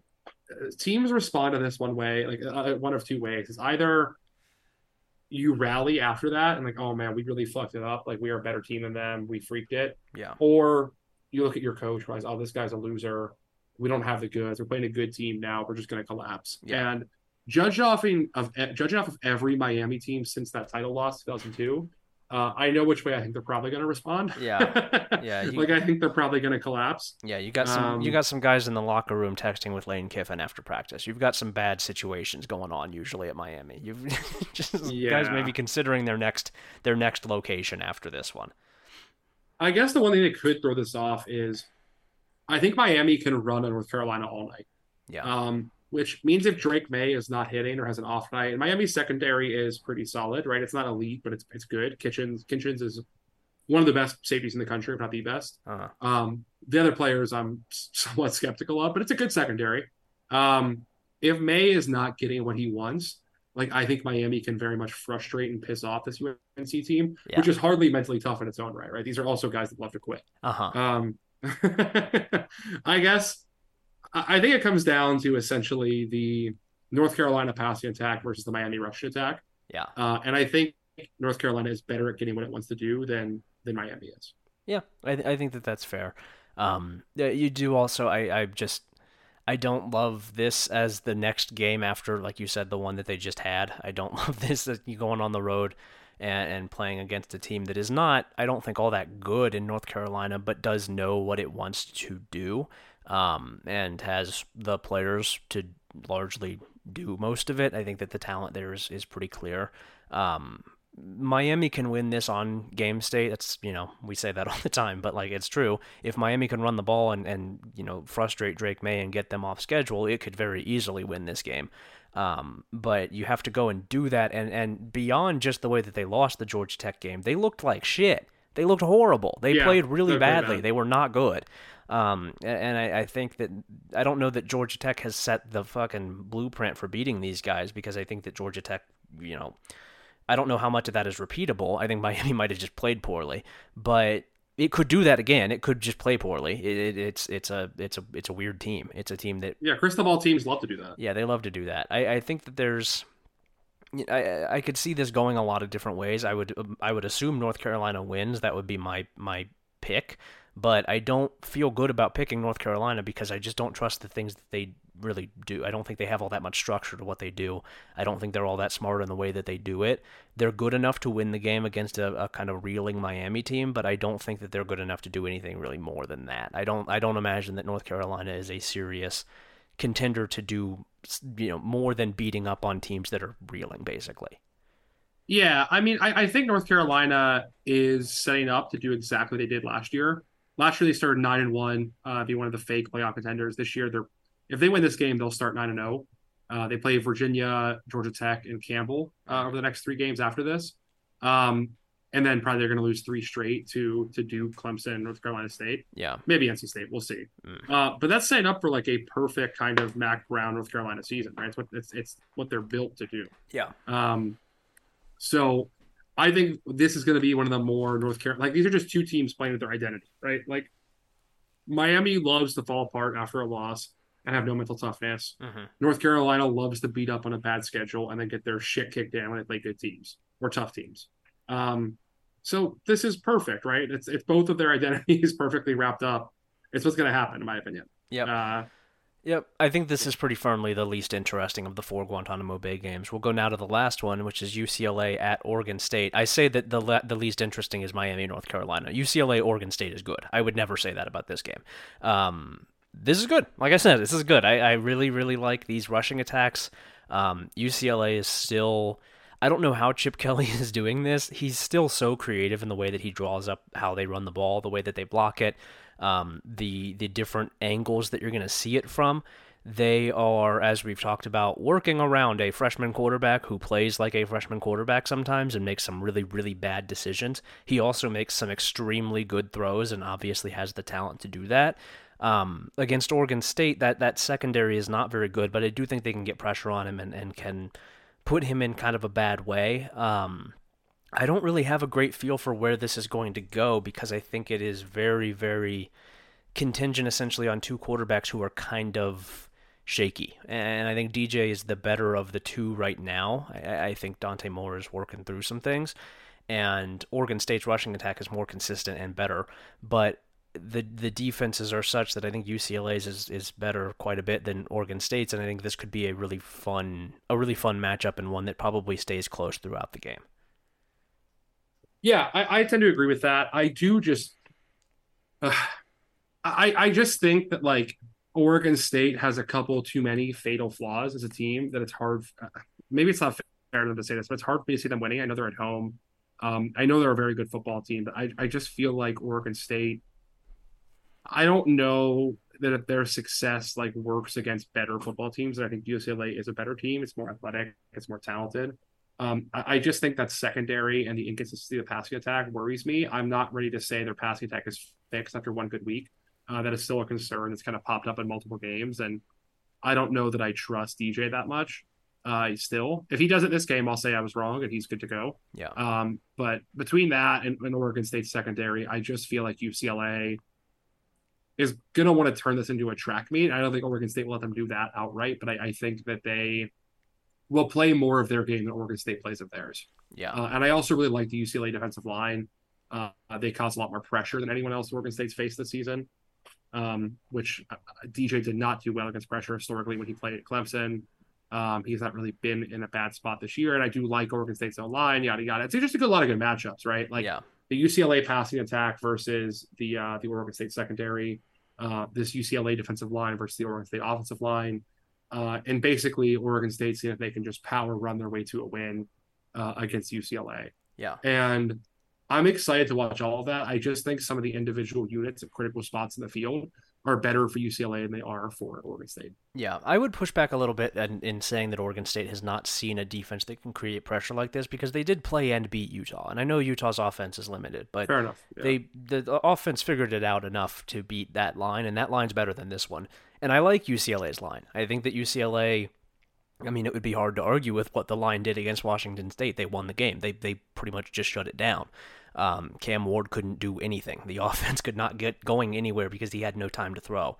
They can do that, but if you can hold up against Utah, which Oregon State largely did up front, I think you can probably hold up against these guys enough to do your stuff, enough to run your offense and to try and challenge them down the field. It is just a matter of does your quarterback hit those throws, and DJ sometimes has and sometimes he hasn't. They need him to be good. They need a good DJ game, and I think if they get it, they probably win. If they don't, they probably lose. And it's pretty simple.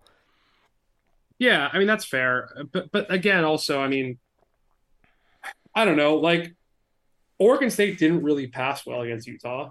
No, they were did enough. I mean, they didn't really do a ton that was good. I think against that was like all that good against. They got 362 scrimmage yards, but their field position was good every time. Yeah. They created a lot of havoc on Utah's defense and kind of got them behind schedule and started good positioning. Like that's the stuff that I think kind of won the game against Utah, and I don't think that is repeatable against UCLA because UCLA will move the football on this defense. I think that you could get some havoc and get some turnovers against UCLA's offense. I don't know that. I mean, that's fair. Yeah. Dante Moore's going to spot you 6 points. He does it every game. He's going to give you a touchdown. He'll throw the ball right at one of your fucking cornerbacks or a defensive end, and that guy will have a 70-yard clean shot to the end zone. He needs to stop doing that. If he stops doing that, UCLA's offense gets a lot better very quickly, but he hasn't stopped doing it yet. He keeps doing it. And I think you can, even with a defense that's not very good, if you can get pressure on him, you can make him do pretty much whatever you want. And I think Oregon State can probably get pressure on him and make this a game that it can compete in and at home maybe win. Yeah, maybe you're right. This is a good game. I'm not trying to dismiss Oregon State. I think they're a good football team. I think my trust level in UCLA is just higher. Yeah, I think fair. Oregon State's probably a cut below them. Yeah, I'm excited to watch this one. It's definitely a very good one. I mean, this slate's just so loaded, right? Like I think I'll be flipping back and forth between. I'll probably watch a little bit less of Miami, North Carolina, unless it's close, but I'll be watching a lot of all three of these games, or at least trying to. Yeah. So I'm excited for this one. We also have 3 good games in the most wanted section. So yeah. Probably one of them less than the other 2. I would probably downgrade Auburn, LSU, but we'll talk. We have these 3 are Auburn, LSU at 7:00 on ESPN, Kansas State at Texas Tech at 7:00 on FS1, and Missouri at Kentucky at 7:30 on the SEC Network. Which one of these should we discuss first? Let's get the one that we're least interested out of the way. That would be Auburn at LSU. I don't know. I mean, I guess. What's the path of Auburn to winning? Like, what can they do to win? LSU doesn't play well. They've done that. It wouldn't be impossible to imagine LSU not playing well. They've done it more than they've played well. I think that's the path. I think the path is that LSU doesn't tackle, and you run the ball a bunch and hold on to it, and you keep that offense off the field, and you win a game that's lower scoring than LSU wants it to be. Yeah, I mean. Yeah, I guess that's fair. I mean, and LSU's been terrible against the run. They've been terrible on defense overall. Yeah. I am relatively shocked at how bad they've been against the run. Like I thought even with the misalignment of Harold Perkins, the front would still find a way to win more matchups than they have, and they've just been shitty. Like the front has not I know the secondary is the problem here, but the front has also not lived up to expectations. Partially I think because of coaching from Matt House and just the way they're structuring this, but they have not made plays. No, they haven't. And they need to do that. For the defense to work, the front has to do that. The secondary is the bigger problem, but they need more from their line than they've been getting. Yeah, but I think also if you were to listen to a rushing game, like I think Auburn's not that good at it. Like I don't think Auburn's that good of a rushing program right No. now. I know they have two good running backs, but like their structure is not very smart. Um, they've run better with Robbie Ashford in the game, and like, do you really want to put him in? I mean, I don't know. Like they do have two quarter. I know LSU secondary is terrible, but both of their quarterbacks can't pass. Yeah. Yeah. I mean, it's fair. It's fair. I don't think it's if there has ever been a game that would get Peyton Thorne or Ashford right, it would be this one. It would be this secondary. It would be a really bad defense that just makes fundamental mistakes constantly, just out of position, not where they're supposed to be, not doing what they're supposed to be. There's a chance that you could take advantage of that even with a passing game that's not good, that doesn't have good receivers, that doesn't have good quarterbacks. If you can complete a pass, you can probably get some yards against this defense. That has been the story this year. There's I think as realistic a world that Auburn keeps it close and maybe wins this game is the possibility that LSU just shows up and blows them out. That's a very good opportunity. There's a very good chance to do that. Auburn's defense is good, but it's not good enough to keep LSU's offense at bay for 4 quarters. I'm not going to pay a ton of attention to this one, but I do think that there's a path for Auburn to be competitive if LSU doesn't play well, which it has done before.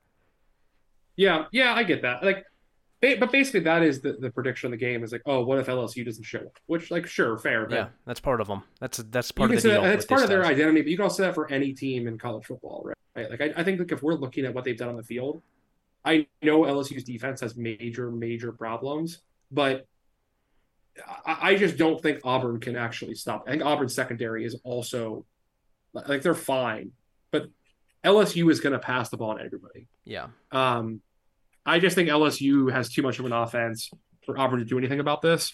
I don't think Auburn can keep up. That's kind of my. I think Auburn's offense sucks. That's my opinion. All right, Kansas State at Texas Tech, 7 p.m. on FS1. Pretty big game in the Big 12, which is, right now pretty much just the two teams at the top and then everybody else.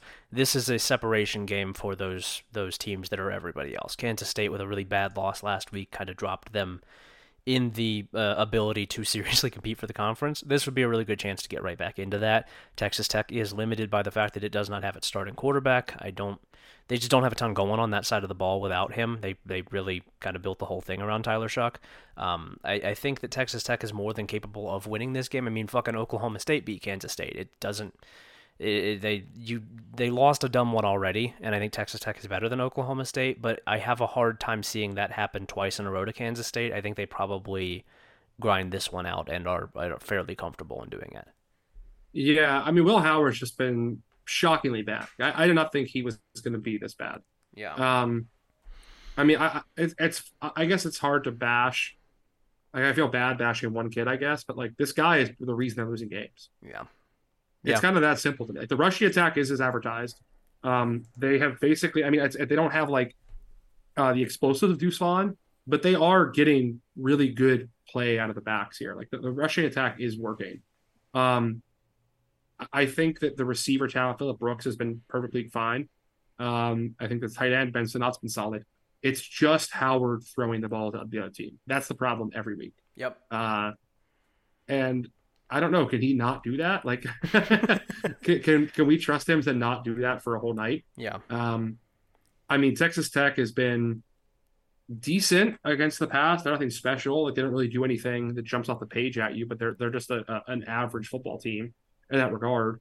Yeah, I don't know. I mean, I think Kansas State secondary is also a problem, but again, I think Texas Tech can't pass the football. So like, I just don't know. This is like a very stoppable object versus a very movable object versus a very stoppable force. Yeah. Like I don't know. Like, I don't know what it's going to come down to. They probably are both just going to run the football a lot, and it's going to be a lower scoring affair because I don't think either team wants to let their quarterback fuck it up for them. Yep, I think that's fair. I think Kansas State's better at running the ball and ultimately wins the game.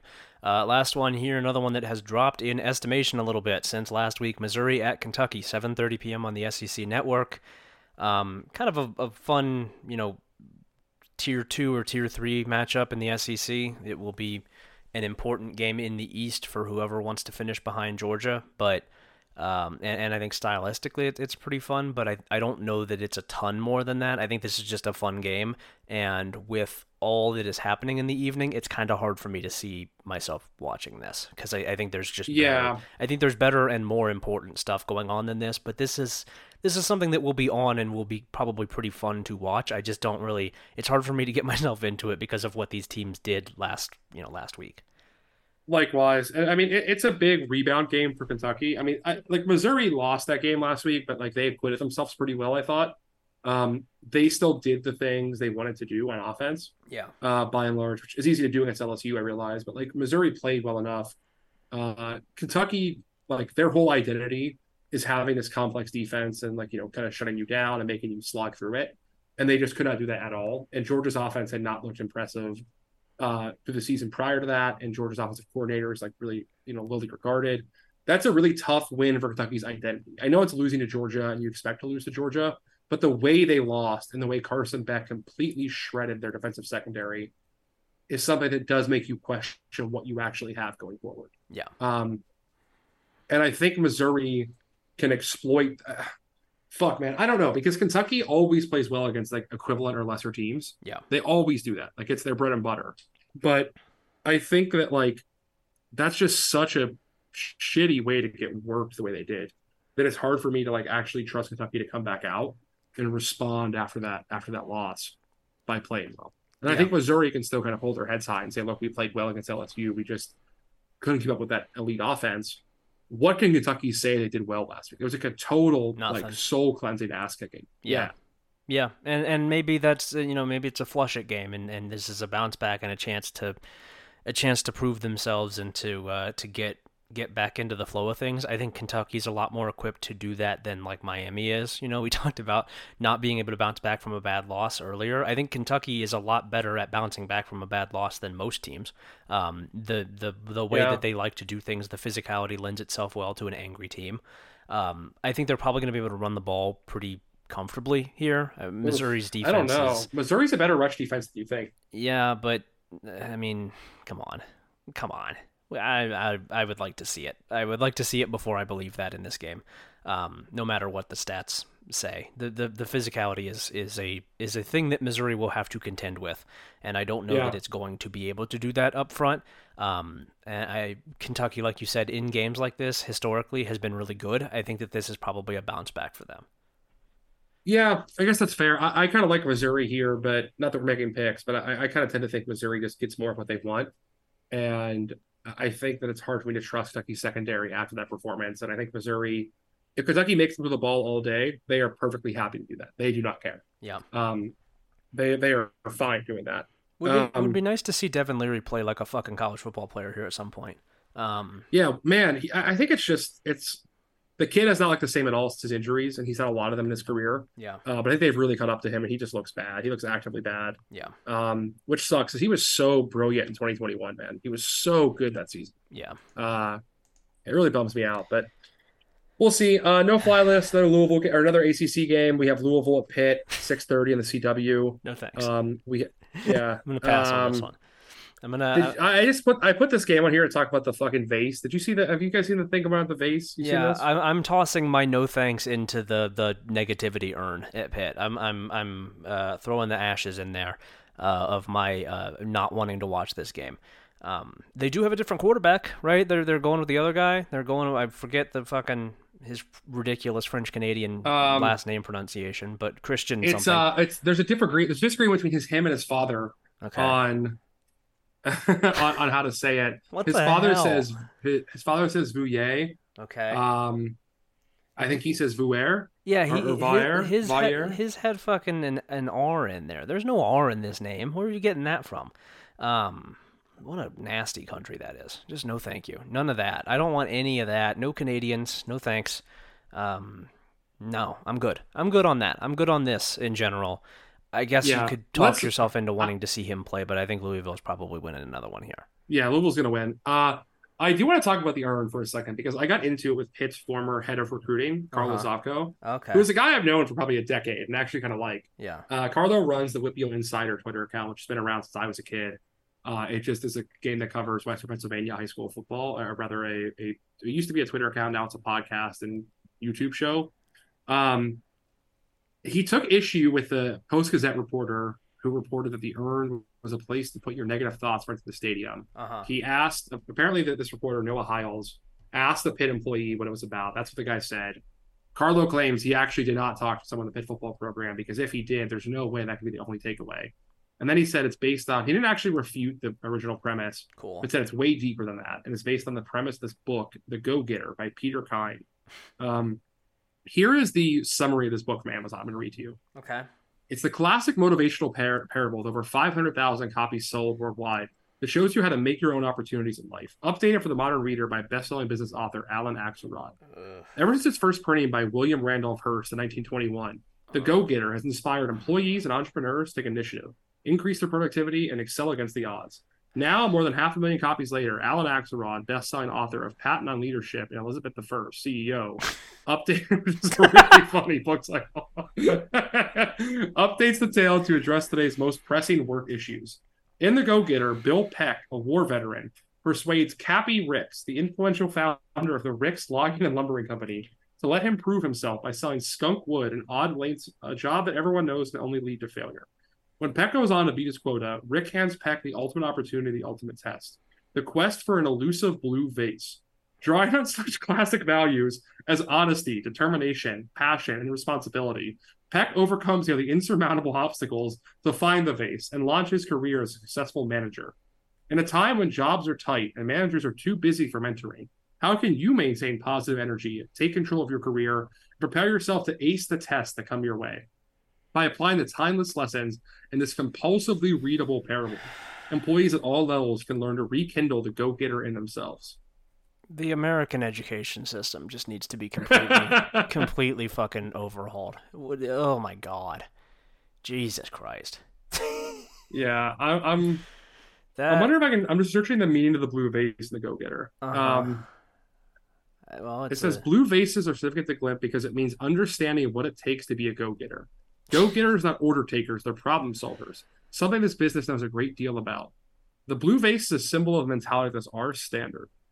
Business school is a fucking kindergarten. You people are just fucking around. What are they doing over there? What are you doing? This is yeah. The key to being successful in business is working hard and being motivated. Okay.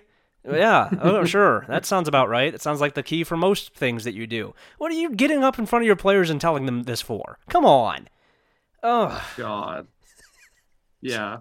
I don't know. It's just children's book for babies. This is, come on. Grow up. Yeah. Anyway. It's a classic meme of like business school students when their coloring book is due at midnight. Yeah. That's what it's always about. It's a classic parable of if you work hard, it will be good for you and for your boss. Cool. Really good. Anyway, Arizona at Washington State, 7 p.m. on the Pac-12 Network. Marshall at Georgia State, 7 p.m. on ESPN2, and NC State at Duke, 8 p.m. on the ACC Network. I'm in a bad mood now after hearing about that book, after learning that sold 500,000 copies, and the fucking Elizabeth I or the Elizabeth I CEO or whatever it was. I'm just pissed off. None of these. Fuck all these games. Who cares? Yeah. I mean, I don't know. I guess I'll do the bit then. If Cam Ward plays badly against Arizona, they are good enough to win this game. Arizona does have a quarterback controversy now, but they've shown they're dangerous. Let them hang around. I don't think Wazzy would do that. I think they probably win by 2 scores, but don't sleepwalk. Play this game hard. Marshall at Georgia State. Yeah, I mean, 2 of the better teams, right? And kind of in that milieu of the G5. They're both like solidly upper quartile G5 teams. Is that fair to say to you? Yeah, I think that's fair. Yeah, I mean it's a big game for the Sun Belt East because James Madison can't play it. App State and Coastal suck. So somebody has Old to Dominion's win. not going to win. Yeah, it's going to be one of Georgia State, Georgia Southern, or Marshall. Yep, pretty much. The other two. No, the last one is the last one's NC State at Duke. I'm kind of interested in that one. I guess like Duke without Riley Leonard versus NC State's a pretty good game. I guess. I'm just not interested in anything that NC State is doing this year. They're really bad. They're really agreed. bad. But yeah, I don't know. We'll see. The only thing I will add on the no-fly list is that the people who are making it so that Arizona's in the Big 12 and Washington State is homeless are guys who are reading that book. It's just guys reading that book over and over again. They're just telling each other about the importance of being a grinder, being a go-getter, having business mindset. It's cool. It's cool. We like it. That's the level of intelligence that we're dealing with here. Late night, most wanted, Boise State at Colorado State, 9:45 p.m. on FS1, and the no-fly list, Montana at Idaho, 10:30 on ESPN2. Big FCS game. Both teams are ranked, I think, in the top 15. And in a quiet night slate, this is probably the best actual game of the bunch. This is probably the most entertaining football game. I think you'll see the most quality here. And then closing it out, San Diego State at Hawaii, 11 p.m. on CBSSN. There's not a ton here. Again, I think honestly, if I'm making a recommendation, it would probably be the FCS game. I think that's going to be the best bang for your buck. Boise State is not good. Colorado State is also not good. I think that that's going to be a kind of a USC Notre Dame style game in the personality of the teams, in the issues that those teams have, and the willingness to just kind of crumple in big moments. I think they both love to do that. San Diego State at Hawaii is dog shit, but it's on TV much later than every other game. Both of those teams are not very good, and it's there's just if you have a cocaine problem, it's the perfect game for you. That's fair. That's the cocaine problem game of the week. we should do that. We should introduce that. It's not much of an award. Just the latest game every single week. No, I think that maybe we could even take it a step further. This is the substance abuse game of the week. If you have a problem with some substance, this is the game that you're going to be watching. What's the game you watch if you have an oxy problem? I think Miami, North Carolina would be good to fall asleep to if you want to nod off, right? That would be probably the way to go. That's pretty good. Anything here really? You want to do discourse? Did you see the big Twitter post, the main character non-war edition going around this week of the 33-year-old man, the 26-year-old fiance who kind of hates her? Yeah, I did see that. That was pretty cool. Yeah, that was cool. Yeah. She's our substance abuse champion of the week. The person with the most substance abuse problems wins that award every week. Mm-hmm. Yeah, we all support her. Word up to her. I'm sure that is as everything, as every screenshot from Reddit is on Twitter. I'm sure it's real. I'm sure it's entirely real and not some freak making it up.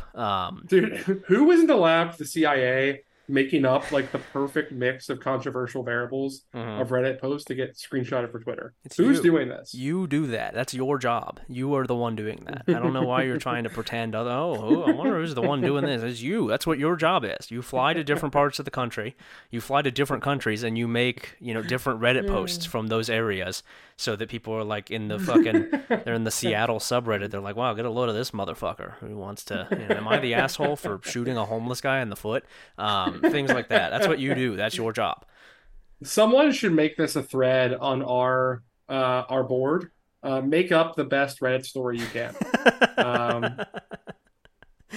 Yeah, that would be pretty good. That would be fun. So, all like right. Me, a football coach, 58 male, and my secretary, 23 female. I was going. We're riding a motorcycle. I was going to make a joke earlier about fucking Mario Cristobal going on Am I the Asshole and saying my football players are texting with another coach. Am I allowed to be upset about this?